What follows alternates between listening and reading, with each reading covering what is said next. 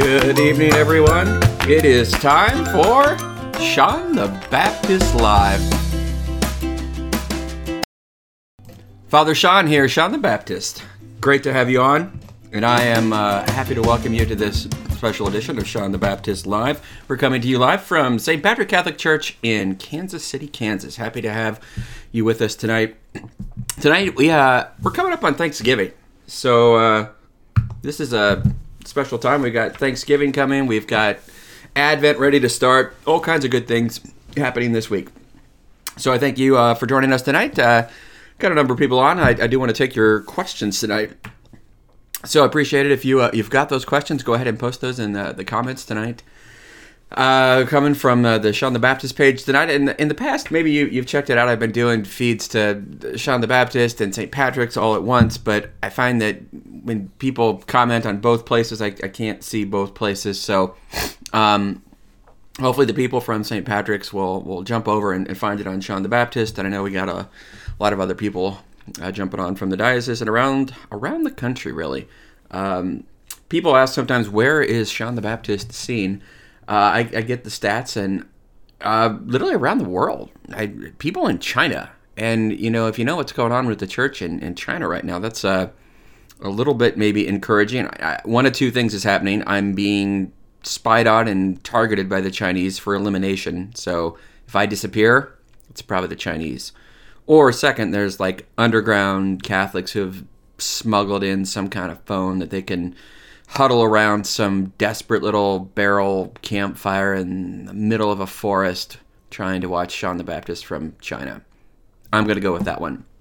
But wherever you're watching from tonight, I'm glad that you're on with us. I mentioned in the title there that we have a free Advent tour. That's right, a free Advent tour, or a free Adventour, if you want to go that way. Regardless, we're going to talk about Advent tonight, and it is a great time because we are starting off the season of Advent this weekend. Hard to believe we're at the end of the year, and for those of us that are not in any delay at all, let's get 2020 over. New Year's can't get here quick enough. Well, we got good news for you tonight on the liturgical front. It's liturgical New Year's this weekend. Yeah, in fact, for those liturgy geeks out there, 4 p.m.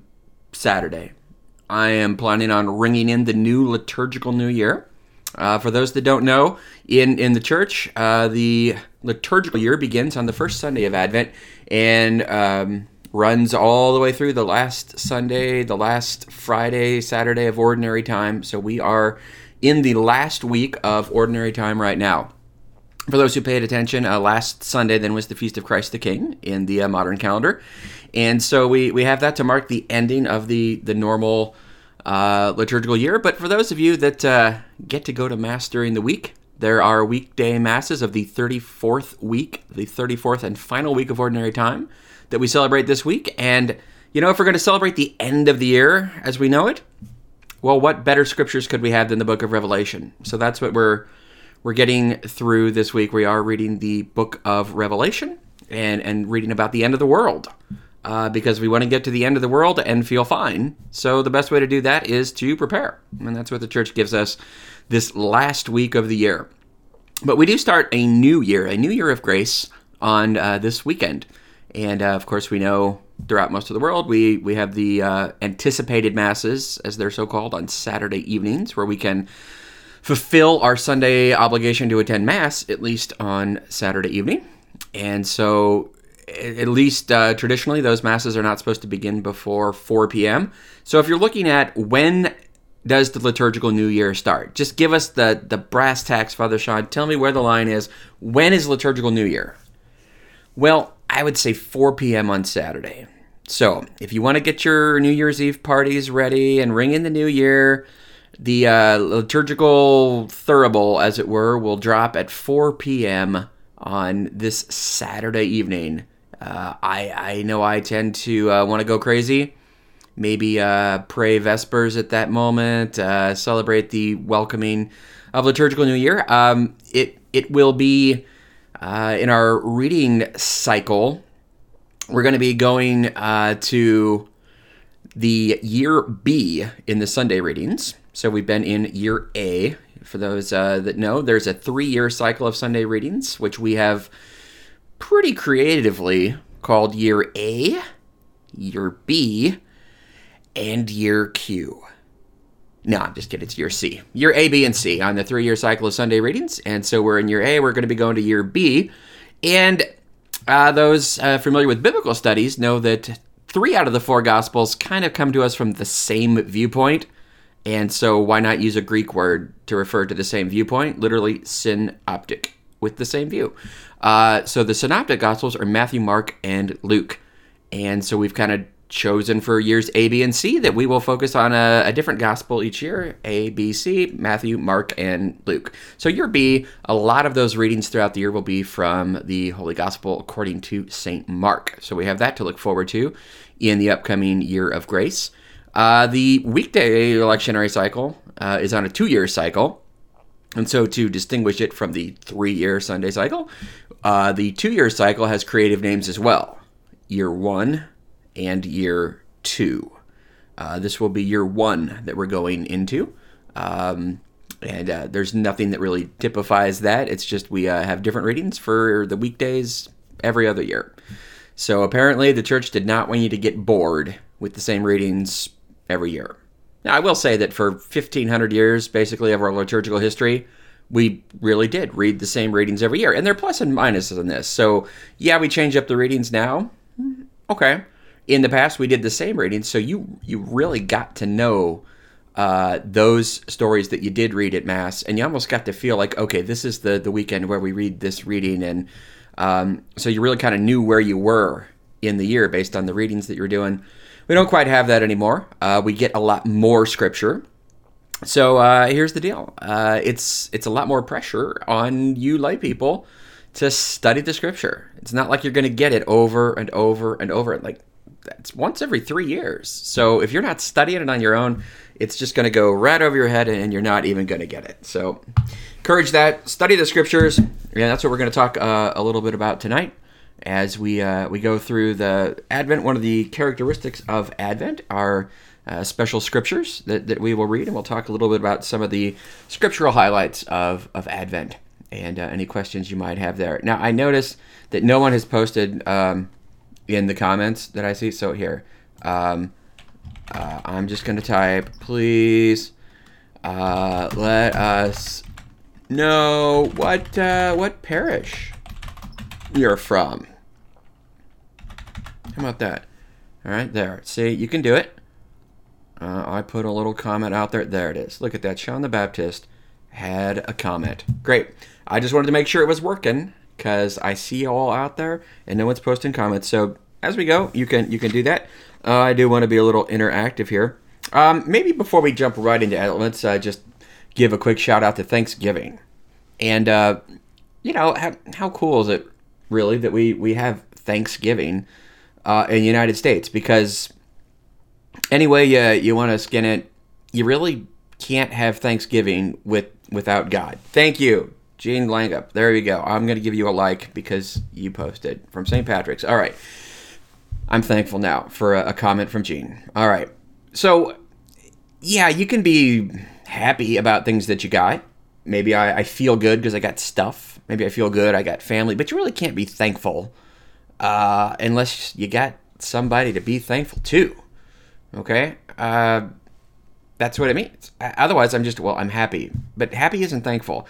Thankful means, yeah, I got good stuff and I'm happy and I know who is the source of that. And if you look back at the history of Thanksgiving from George Washington to Abraham Lincoln, all those proclamations for Thanksgiving, I invite you to go check out because they all speak of God and how thankful we are that God has sustained our country. George Washington's first one is like, we need to give thanks to the divine providence that has brought us through this Revolutionary War and made our country. And so we should be thankful. And so people were. We should be thankful to God. So whatever kind of socially distant thing you're doing, I encourage you, do the social distance stuff, do whatever you need to do to stay safe. But let's find some way to be thankful. All right. So we got Teresa Smith from St. Patrick's on there. We got Mary Ryan from St. Francis de Sales. I'm going to assume that's St. Francis de Sales in Lansing, because that is my home. I was raised and reared and was a little altar server there. I had my second mass there. It was a great time. We got a little orange round church that I grew up in. Now there's a nicer one. George Pretz is on from St. Philip Neri in Osawatomie. So good. We're covering all bits of the diocese here. Thanks for posting, guys. Good to have you on. All right, well, being thankful for Thanksgiving, let's talk a little bit about Advent and Christmas. So now, how do we get the season of Advent? Well, first of all, the name Advent. We're the Catholic Church, so we throw things in all kinds of languages, and people pick up on it. So Advent comes from the Latin word adventus. Little prefix ad means toward, and ventus comes from venere, which means to come. So it literally means a coming toward, or coming, the advent of our Lord and Savior, Jesus Christ. Now, we would think, of course, of the coming of Jesus at Christmas. We think about his coming 2,000 years ago, and that's right. That's part of why we call it Advent, because Jesus came 2,000 years ago, and we are remembering that. And we're being thankful for Jesus' birth in Bethlehem. But as we start the first Sunday of Advent this weekend, one of the things that people will pretty quickly notice is that the readings are not really about Mary and Joseph and little baby Jesus and shepherds and things. We don't get that really to the third week of Advent. We start with preparing for really Jesus's advent, his coming at the end of time, his return, his second advent, his second coming. So much as we end the year with Christ the King and focusing on the end of times in the book of Revelation and the return of Jesus in glory, well, that's the same way we start Advent, with a different focus that will eventually hone in on Christmas and Away in a Manger and all those things. But we're pretty familiar with Jesus' coming the first time. In fact, we love it so much that we celebrate it every year. But how familiar, how ready are we for the second coming? So the church wants to get us, not just focusing on a past event, but as with all things Catholic, yeah, we think about the past, but what's it mean to me right here, right now? And that's really the benefit of Advent. It's a wonderful sentimental season, and I'm not poo-pooing that at all. Yeah, I love the sentiment. I'm going to be playing my Christmas music. It's great.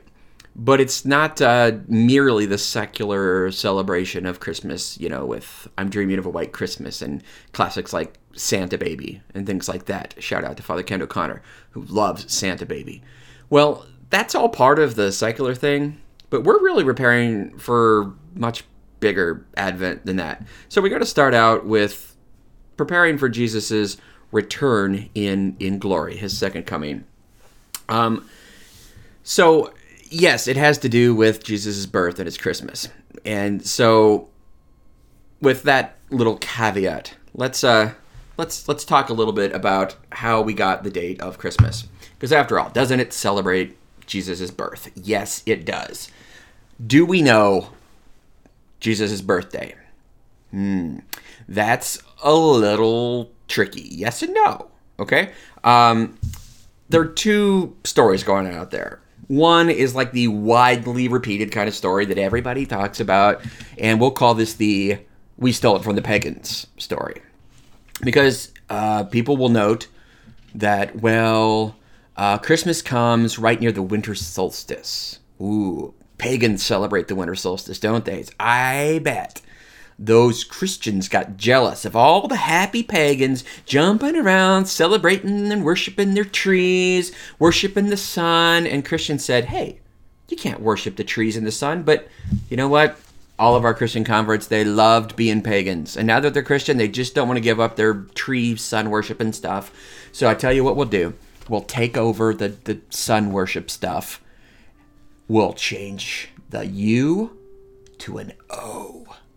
And we'll worship the Son of God. Okay, that's like we stole it from the pagan theory. It's cute. It could kind of make sense. You hear it around Halloween and things like that too. Problem with that. The first talk of Jesus's birth being December 25th comes pretty darn early, like 3rd, 4th century at the latest, and it's not a time where the church was particularly trying to accommodate themselves to pagans. In fact, not too shortly before that, we were getting killed by all the pagans. So people were actually kind of the opposite. We don't want to do what the pagans do. All right, so if it's not that we stole it from the pagans thing, what's the other theory, Father Sean? Well, here's the one that a lot of people maybe don't know about. So this is kind of advanced. John the Baptist insider information. This is what you get when you study liturgy. Because we often should look to the liturgy to find out where do things come from. If you want to know why do we believe this, you can go to the Bible, and the Bible existed pretty early. But you know what else existed pretty early? The worship of the church, the way we celebrate it. And so here's what we got. The most important date that the early Christians wanted to celebrate was Easter. Why? Because Passover was the most important date that they wanted to celebrate. They were used to celebrating Passover as the highest holy day of the year as Jews their entire life. Well, of course, that was no coincidence. Jesus did that because he knows he's going to be the true Lamb of God that takes away the sins of the world. And so Passover, it's not like, oh, Jesus happened to die at Passover. No, that was planned for God for all eternity. No coincidence there. So Jesus dies at Passover. And we know what day Passover is. It's the 14th of the Jewish month of Nisan.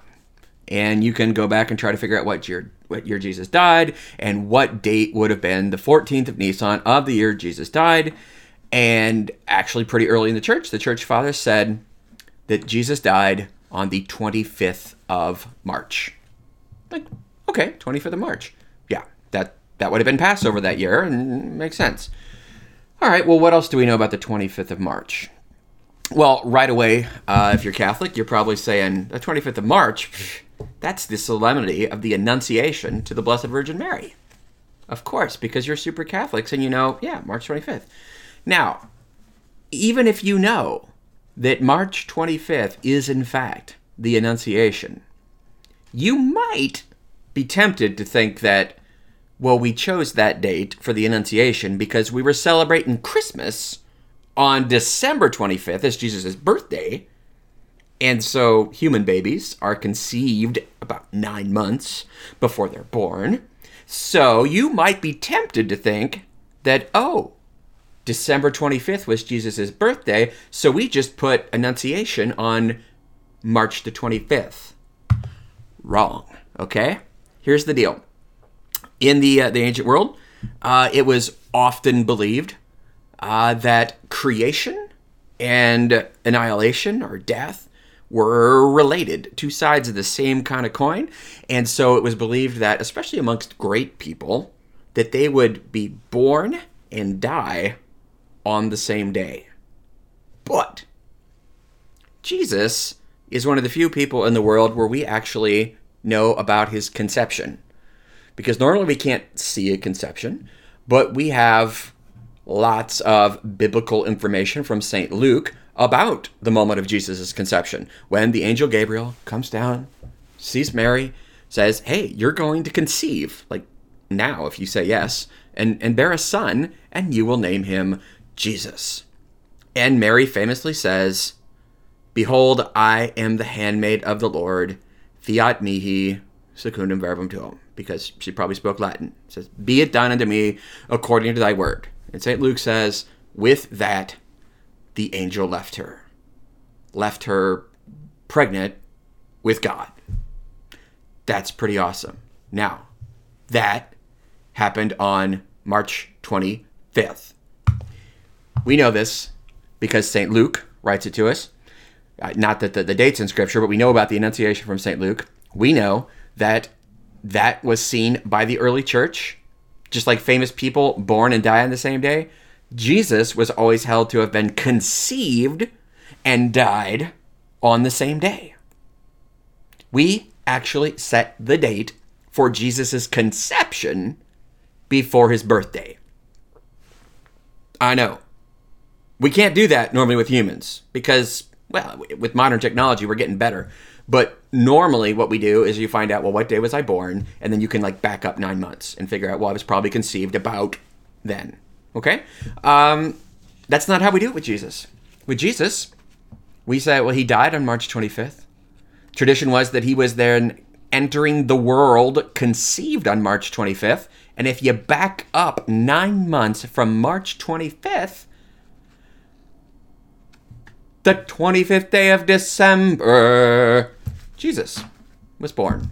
So that's multiple theories of how we get the idea of when was Jesus born. When it actually comes from when was he conceived, which comes from when did he die. And if you think, oh, the church made this up in the Middle Ages, nope. 3rd, 4th century, 5th century at the latest. We got dates back in at least the 300s, early 400s, that they're already doing this, and they start adding things. So that's how we get the date of Christmas. All right, little more insider information here. That is the date of Christmas for most of the Christian world. Oh, shout out to Jeannie Kamicki from Philmont Scout Reservation out in New Mexico. She's in Springer. Praise God. Thanks for joining from St. Joseph Parish in Springer, Jeannie. All right.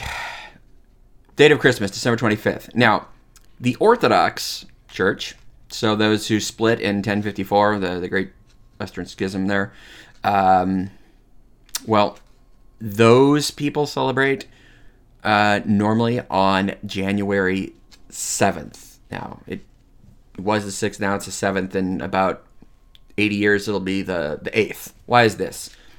Well, they actually celebrate on December 25th. The problem is that they use a different calendar. We use what's called the Gregorian calendar because Pope Gregory the Great adjusted the calendar because we were all out of sync with the planets and stars and stuff, and so he changed the calendar. The Orthodox use the Julian calendar, and there's a new one and there's an old one. The old Julian calendar would put December 25th on what today we would know on the Gregorian calendar as January 7th. So our Orthodox brothers and sisters will celebrate on January 7th. There is also the tradition of, before we were even celebrating Christmas exactly, people were celebrating Epiphany, January 6th. We think of that in the Latin Church today as the celebration of the arrival of the three kings. The Magi finally get there. You move your statues a little closer if you do that sort of thing. January 6th is Epiphany, also known in the East as Theophany, the manifestation of Theos, God. And if you take January 6th in the Gregorian calendar and add another 11 days to that, you get January 17th. And so if you are in the Holy Land, as I was one year, for Christmas, I lived in Bethlehem for Christmas one year when I was in seminary. We were there in Bethlehem for about 5 weeks and got to have Christmas in Bethlehem. It was amazing. But one of the really cool things about Christmas in Bethlehem, you get 3 of them. That's right, 3 Christmases in Bethlehem. You get Latin Christmas on December 25th, like we talked about. You get Orthodox Christmas on January 7th. And then you get Armenian Christmas on January 17th. It's amazing. 3 Christmases. And everybody does their own little thing. So I think we should all have 3 Christmases. Especially given the way 2020 has gone. Yeah, put up your Christmas tree now, people. We're hanging lights at the rectory. We are ready to go. We need a little Christmas right this very minute. 3 Christmases. That sounds great too. Do that. Okay, so that's a little bit about where we get the date of Christmas, where that comes from, and different traditions in the East and the West. Now, with the date of Christmas set, we can talk a little bit about Advent. Advent is one of those seasons of preparation. And probably the preparatory season that most of us are familiar with is Lent, which means spring, because we use Latin. So Adventus means coming.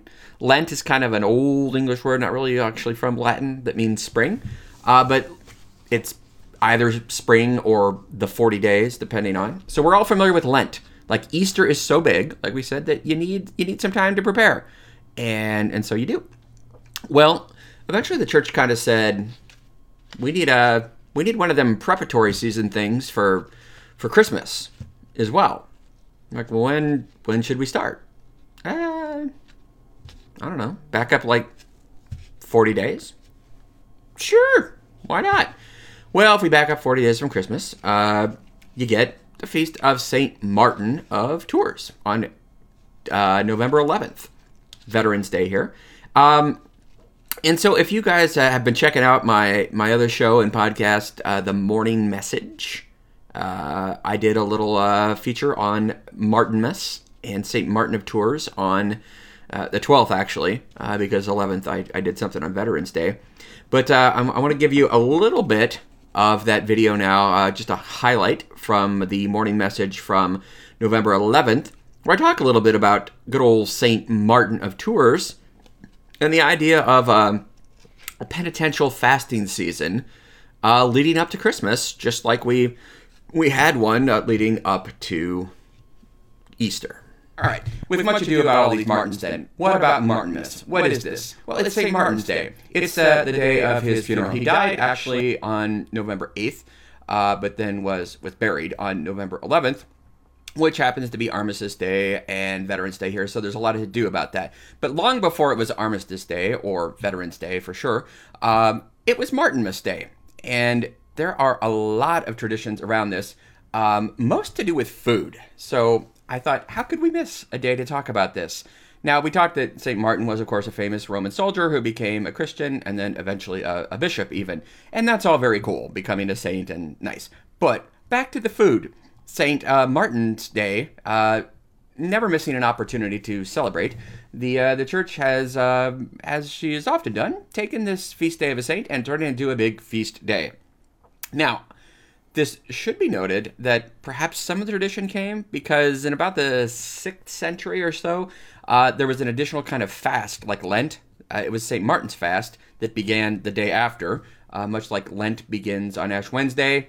Whenever the church decided to create a season of fasting, in this case from St. Martin's Day up till the celebration of Epiphany, so kind of like a preparatory season for Epiphany, which was a bigger day than Christmas, but that's a whole nother story. It was like the preparation of Lent for Easter. There was kind of a preparation before, well, the birth of Jesus, which didn't really celebrate Christmas, but Epiphany, we'll let that go. Nonetheless, there was a season of fasting before Epiphany, which became known as the Lent of St. Martin, the Little Lent, or the Fast of St. Martin. Eventually, all this got turned over, and so we've got this Fast of St. Martin that started off after the Feast of St. Martin on November 11th, and we started on the 12th, just like the good old Ash Wednesday, where we put Mardi Gras before it. St. Martin's Day got a big feast because then we started a fast that led up to Christmas. So eventually that fast kind of got relaxed a little bit to the extent that today, really Advent, although it is somewhat of a penitential season, it's more of a hopeful expectation of the coming of Jesus. So it's less the strict fasting of Lent. In fact, there's actually no required fast days in the current calendar for the season of Advent. Now, in tradition, there are the Ember Days after the Feast of St. Lucy, that partial abstinence and fasting on Wednesday and Friday and Saturday in Ember Week, if you want to follow that, but it's not strictly required. So most people, if you're like, most people, there's not a whole lot of fasting that goes on during Advent. In fact, at least outside of 2020, there's really a heck of a lot of feasting. In fact, Christmas party after Christmas party, because let's face it, most of the secular culture not only does not fast to prepare for Christmas, they would think we're crazy to do that, because, well, Christmas is basically the whole season that leads up to December 25th. So everybody goes and does their thing and celebrates long before the day of Christmas. In fact, when you get to Christmas, it feels like, thank God Christmas is over. It's December 25th. Well, it's really not the way we're meant to do it as Catholics. And I think most Catholics get that it's not Christmas yet until December 25th, and Advent is preparation. But probably not too many people fast today. But originally, that was kind of the origin. We wanted to have a fast preparatory season like we had Lent to get ready for Christmas. So we fasted. So I'm not saying you have to give up your Christmas parties and, hold only solemn, whippings and eating bread and water and living in sackcloth and ashes. But at least we can try to build our joy over the course of Advent, even if we do celebrate a little, because, all right, I'm going to listen to my Christmas music because, well, I got a lot of Christmas music, and I love it all, and I only get to listen to it this time of the year. So I have a lot of Advent music, too. I recommend Father Kent O'Connor's album called Advent, and then the Benedictine sisters up in Gower have Advent at Ephesus. So there are a number of different Advent actually themed, and of course Matt Maurer has an Advent album that he came out with a couple years ago.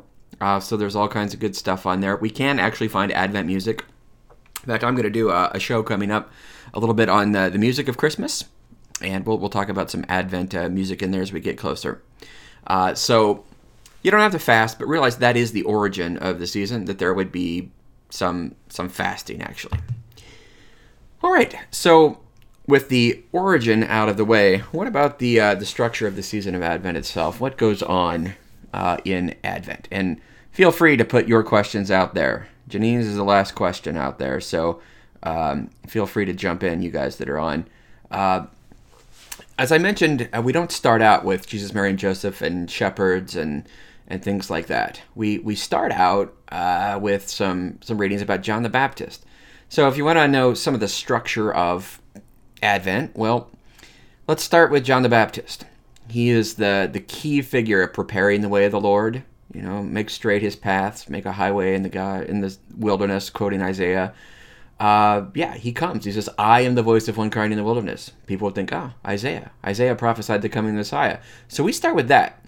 If you want to get ready for the coming of Jesus, well, start with John the Baptist. That was his whole mission, to prepare the way of the Lord. So Advent is a time where you're going to hear about John the Baptist a lot. So he is the star kind of Advent, and especially for John the Baptist, my patron, he rocks it during Advent. So we're going to talk a lot about John the Baptist during Advent, more so almost than Jesus, Mary, and Joseph. We're going to hear about John the Baptist. So he's kind of our first great figure, if you will. The other figure, I mentioned the prophet Isaiah. So a lot of our Old Testament reading during Advent comes from the book of the prophet Isaiah.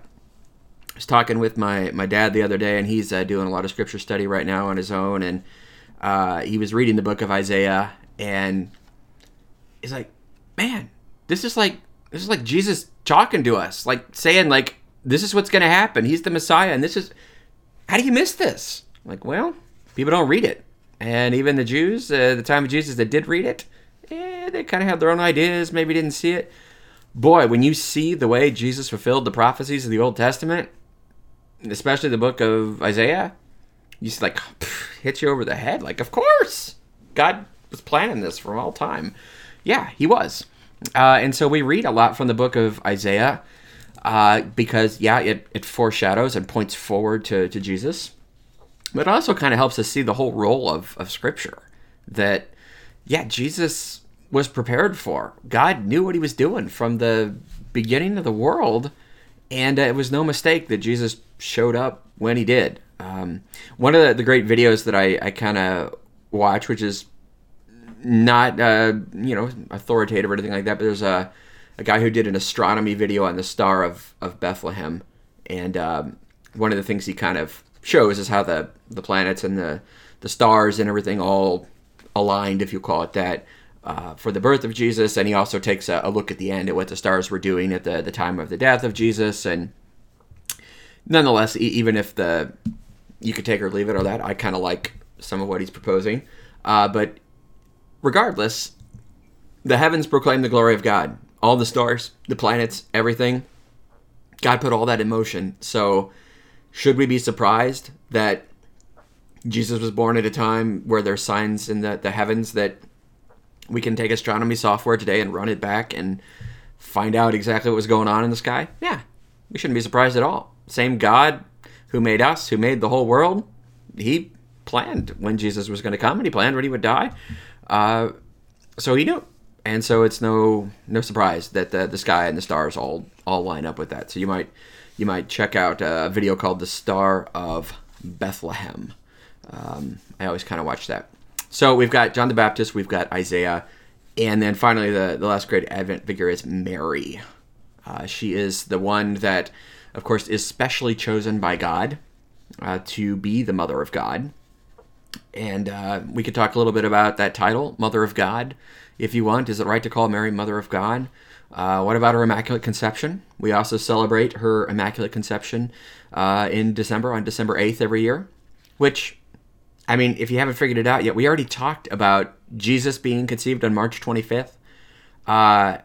Yeah, sometimes people get confused and they think December 8th is like, oh, that's the day Jesus was conceived. And, since Mary didn't have relations with Joseph, he was immaculately conceived. And that, no, the Immaculate Conception on December 8th refers to Mary's conception in the womb of her mother Anne. So it's the conception of Mary by St. Anne. Okay? Jesus could not have been conceived on December 8th and born on December 25th.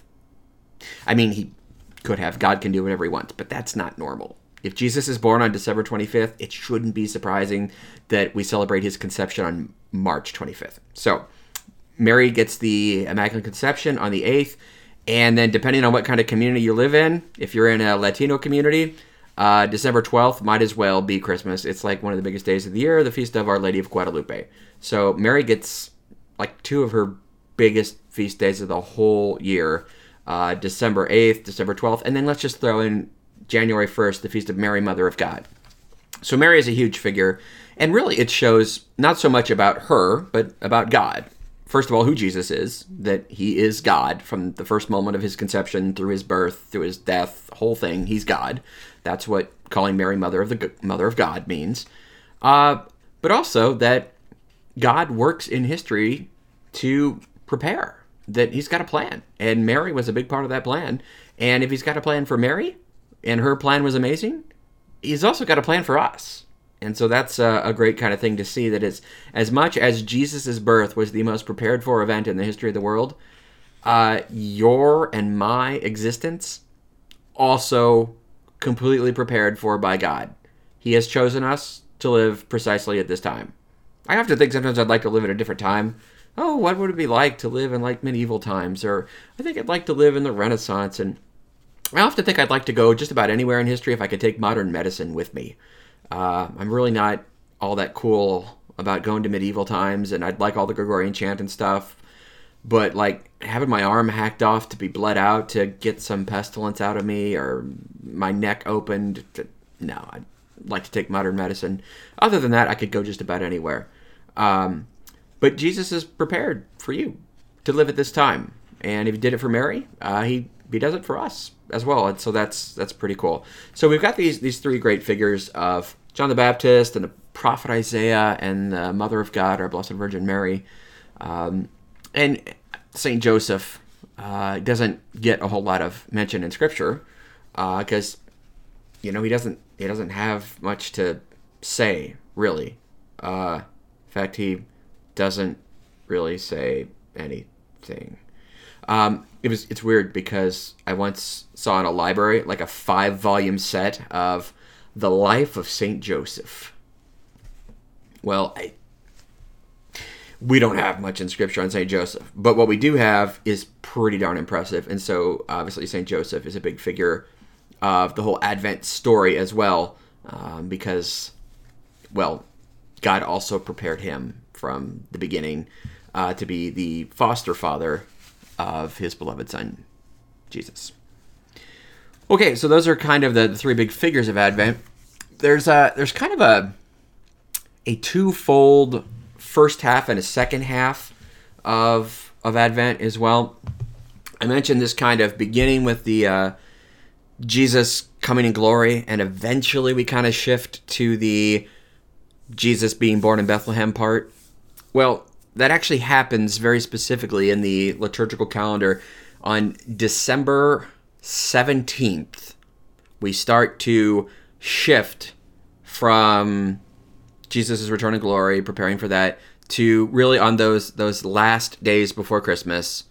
So the 17th, 18, 19, 21, 22, 23, 24, that's a week, and then it's Christmas. So the last week before Christmas, we really start to focus on, all right, Jesus' birth in Bethlehem. And so there are a number of things that take place in the liturgy to kind of start to focus on the Bethlehem part of it. And that's when we start to get those readings about Bethlehem, and we change some things in the celebration of the Liturgy of the Hours to focus. Because really, Advent can start at any particular time. It's the Sunday closest to the feast of St. Andrew, November 30th. So it could be before, it could be after. It's one of those things that moves around. So we don't know exactly where we'll be in the season of Advent until we get to December 17th. And then it's like from here on out, we know each day exactly what the readings will be because they're focused on, we're coming to Jesus. In fact, the one 4 days out says, in 4 days, the Lord will come. So it gets pretty deliberate at that point. So it's kind of like a first half and a second half of Advent based on the liturgical calendar. And so you'll kind of notice that.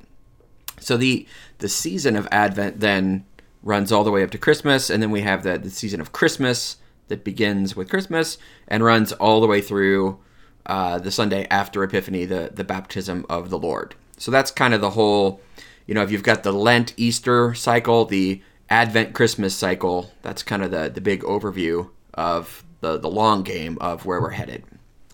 All right, let me take a look at the questions here.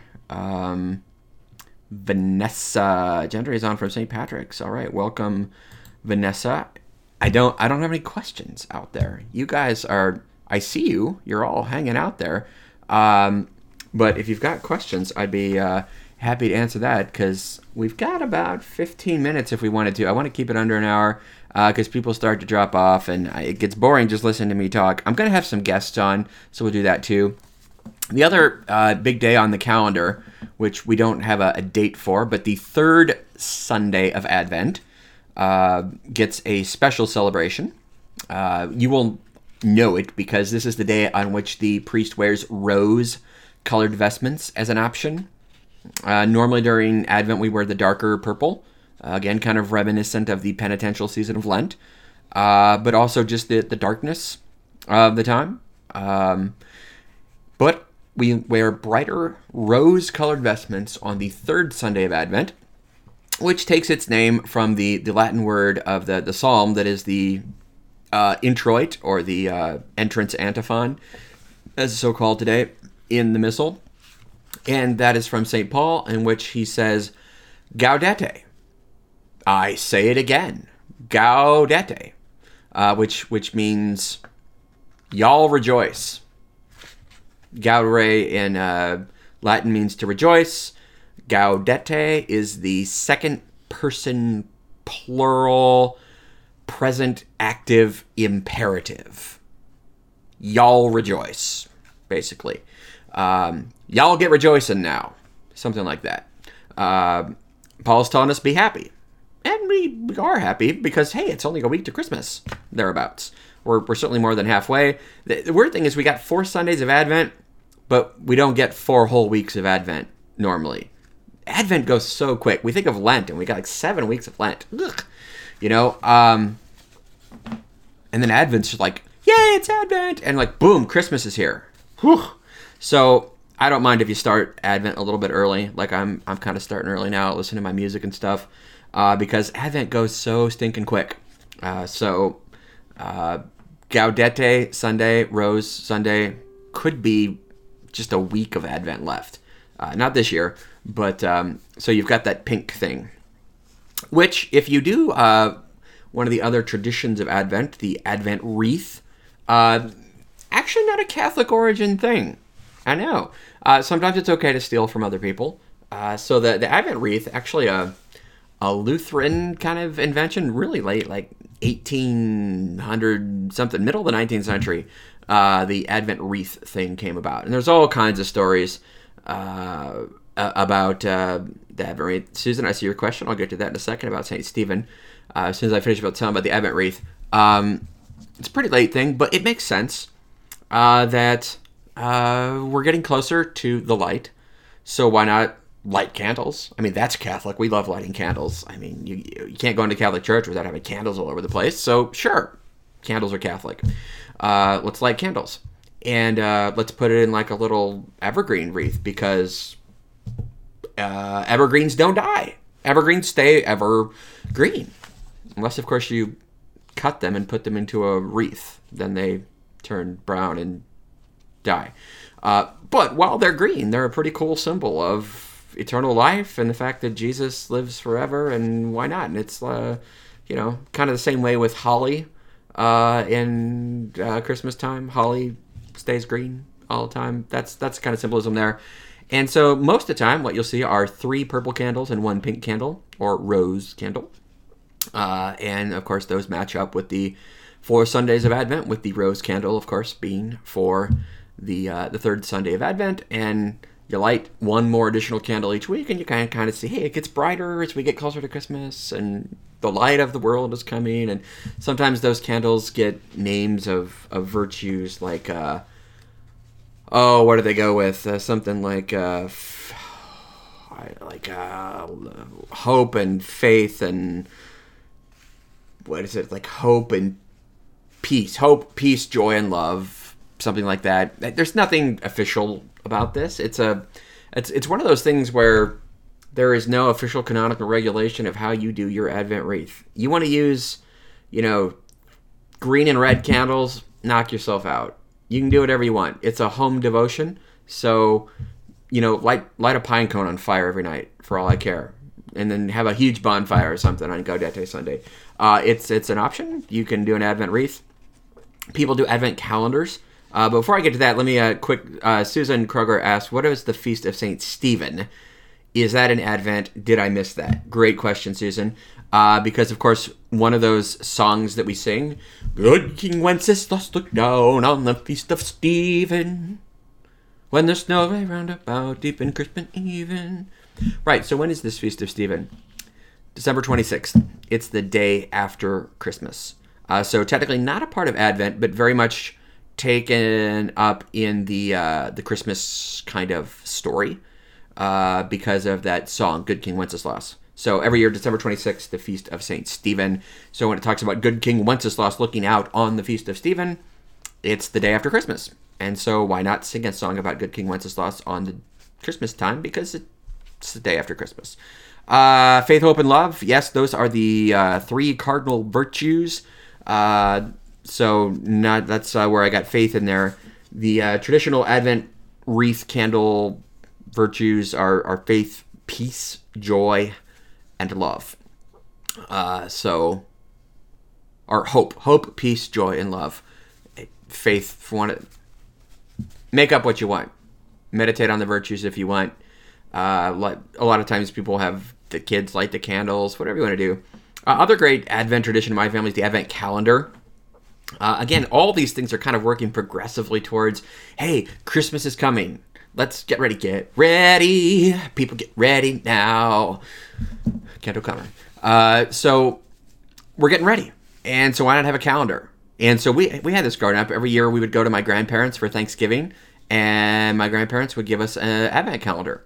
And we would take it home. And what this would normally be for us, anyway, is like each day you would open a little window. And it was like, from December 1st on, so you could end on the 24th. And so you open a little window, and there's like a little Bible verse or saying or thing. And so as you get closer to Christmas, you keep opening windows, and eventually you got all your little windows open. And it was always a huge fight between me and my sister, like, who gets to open December 24th? Because this is the big one. And oftentimes the window for December 24th would be like bigger, like in the middle or something. And so Advent calendars today, like people put candy in there, chocolate. I mean, I don't know. I mean, it's supposed to be kind of a penitential preparatory season, but as I said, you do what you want. Someone posted on Facebook, one of my friends the other day, that like, according to my Advent calendar, it's only 3 days till Christmas. Yeah, think about that one. But yeah, you can have chocolate in your Advent calendar if you want. Yeah, there's no fasting regulations for Advent. Okay, so we got Advent wreaths, we got Advent calendars. People put lights on their house. As I'm looking out right now, I'm looking across the street. People got their lights out. I was over at a couple's house the other night. A whole neighborhood's got their Christmas lights out. I think that's actually pretty darn cool because the winter is dark. And so, yeah, there's nothing wrong with the whole sun versus the sun thing. Jesus is the light of the world who's coming into the world. So we put lights on our houses and say, yay, Jesus is the light of the world who's coming. Yeah, that's not a bad thing. Go ahead and do that. When I owned a home in Lawrence, I decorated so big and bad for Christmas. I put lights on every line of the house. You could see my house. It's like a quarter mile back from K10, and you could see my house driving down K10 with all my lights because I wanted to say a Christian lives here. So sure, go crazy, especially this year. Be happy. We're going to be sitting in our houses probably a lot. I put lights inside. I put lights outside. They were putting lights up at St. Patrick's here today. So lights, also a nice thing. Put your manger scenes outside. Manger scenes kind of started from St. Francis. He so loved to meditate on the birth of Jesus and the humility of Jesus, the Christ child, that he's like, you know what? I wish I could do that all the time. I want to see it. I want to know what it would have looked like to be there. Now, not to spoil it, but Jesus was born in a cave. If you've been to Bethlehem, it's a cave. It's not like a little stable sort of thing, but kind of. So there would have been animals, sheep, things like that. So manger scenes are cool. And you traditionally in the past, like you didn't put up a manger scene until Christmas. And on a lot of cultures, you didn't put up a Christmas tree until Christmas. You can put up your manger scene during Advent. However, I would suggest maybe keep a little baby Jesus out of the manger scene until Christmas. It's just kind of a nice thing at the end of the Advent season when Jesus is actually born. Then you can like put little baby Jesus in the manger. Oftentimes at Christmas Mass, we'll have a little kid like carry in baby Jesus for the parish manger scene or something like that. Because at least in church, we will not put up Christmas decorations until Christmas. So it'll be Advent decorations until then. Like, purple bows and evergreens and purple candles and things like that. So you might be thinking, if you're on, like, what are your Advent traditions in your family or in your parish? I see we've got 9 different comments out there, and I think I've gotten to all those that have had questions. Well, I've got one more thing, people, and then I'm gonna have to shut up. So if you don't have questions, the Sean the Baptist Live is gonna end in about a minute and a half. Because the last thing I wanted to mention was that you might see this at your parish this weekend with the first Sunday of Advent. And that is, the first Sunday of Advent is also set aside as the suggested time when people who are thinking about being baptized, who are adults, would officially be accepted into the Order of Catechumens. Those are those preparing for baptism at Easter. So just as we begin a new liturgical year, those who have been inquiring, trying to decide, do I want to be baptized this year? Those who have decided, yes, I'm wanting to be baptized, and the church has said, yes, we think you're ready, would be accepted formally into the Order of Catechumens on the first Sunday of Advent as well. So you might see that. All right, with that, let me just finish with a little shout out about some of the things going on at Sean the Baptist podcast. You guys are all watching this live, and that is cool. And Facebook is awesome for sharing things around. I do know, though, that especially with some of the things going on, that not everybody's on Facebook, and not everyone wants to be on Facebook or interact on Facebook. So what I've done is I've taken the videos that are like Sean the Baptist Live in my morning message, and I put those on YouTube. So if you go out to the YouTube channel, and you can get all this from SeanTheBaptist.org. So I'll mention that again at the end. I've created 3 podcasts. So for those familiar with podcasting, iTunes, you can go out and search for Sean the Baptist on iTunes, and you'll find my 3 podcasts. One is this show. I'll upload the video to YouTube, and I'll put out an audio-only version on the podcast for people that want to share that around. The morning message, if you want a 5-minute little intro to the day, a little spiritual reflection, you can get the morning message on a podcast or on YouTube as well every day. And finally, my homilies. That's what started it all 11 years ago. I put those out just via audio podcast every Sunday.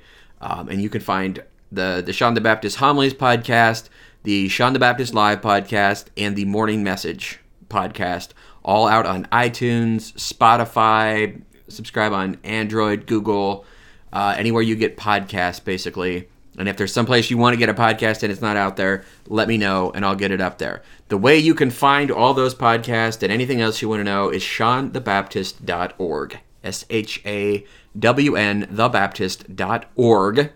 Make sure you put the .org, it's not .com. And there's a menu item called podcasts. Click on that. There are 3 of them there. There's multiple options to subscribe. You can even subscribe via email if you want, and it'll email it to you every day. So go to ShawnTheBaptist.org. Check that out. Let me know if there's something you want to see, but certainly the podcast, share that around. All right.